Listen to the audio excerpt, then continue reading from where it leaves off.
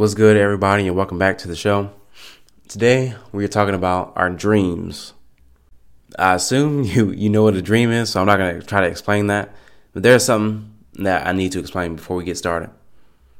So each and every one of us have all these memories and choices that we made and evaluations that we had and experiences all clumped together in our subconscious mind. And our subconscious, if you're not familiar, is pretty much like your memory hole for all your experiences and evaluations and such.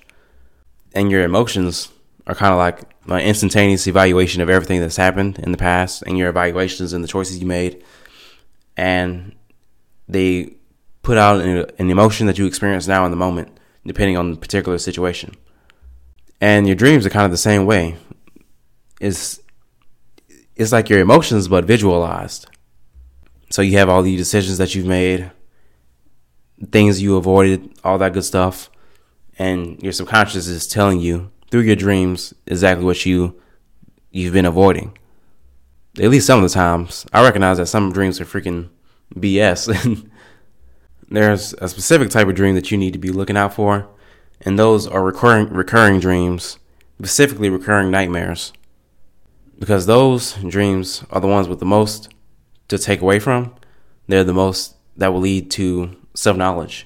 If you can learn to understand those repeating nightmares, then you will gain a lot of self-knowledge. Up until like a year ago, I used to have this recurring nightmare or dream, whatever you want to call it, that I was fighting somebody. And it was usually some kid from my childhood that was mean to me or some teacher. And anytime that I would get in a fight in my dreams, they would be whooping my ass.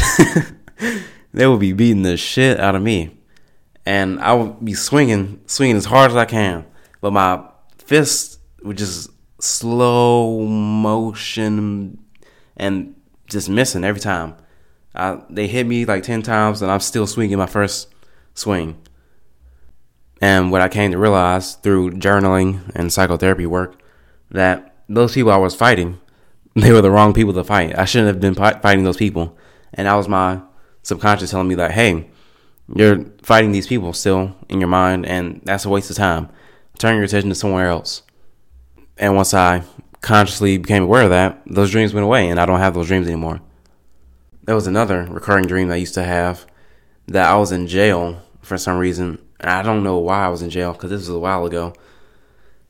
And then I guess I did something right in one of my dreams, or had a conscious evaluation of the dream.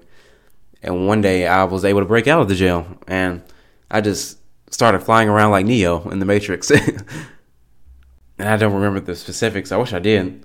But once I did that, I haven't had that dream since. I'm not sure how other people handle their dreams, but I imagine it's something like this. They have a recurring nightmare, and they're like, wow, I wish that nightmare would go away. I didn't get good sleep last night because of this nightmare. Oh, do you want to talk about it? No, I don't want to talk about it.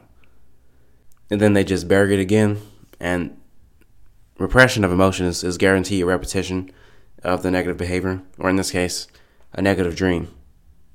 There's just a couple things you need to do if you want to get rid of your negative recurring dreams. First, journal.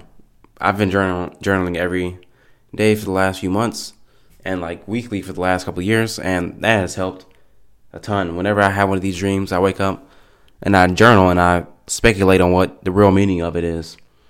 So when I got that dream of me fighting all these people that was a waste of time, I wake up, I was like, I had a dream about this and this and this, and I'll list out everything that happened in the dream.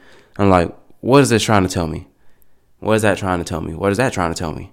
And eventually I would land on something that made sense. I'd be like, oh. So in that case, I realized my anger was pointing at the wrong direction. And then I pointed my anger at the right direction.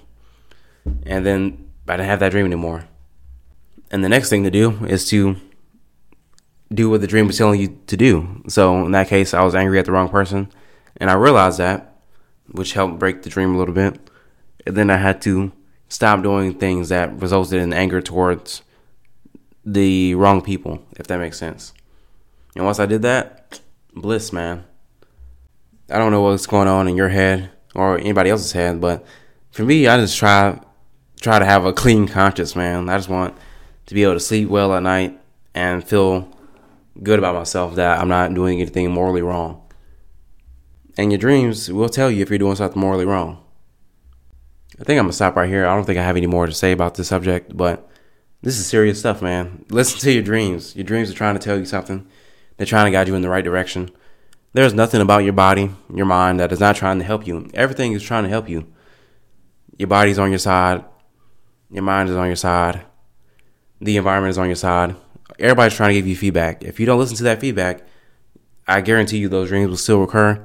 You'll still take the bad actions that need to be reversed. And yeah, repression is a guarantee of repetition. And with that being said, I will see you in the next one. Deuces.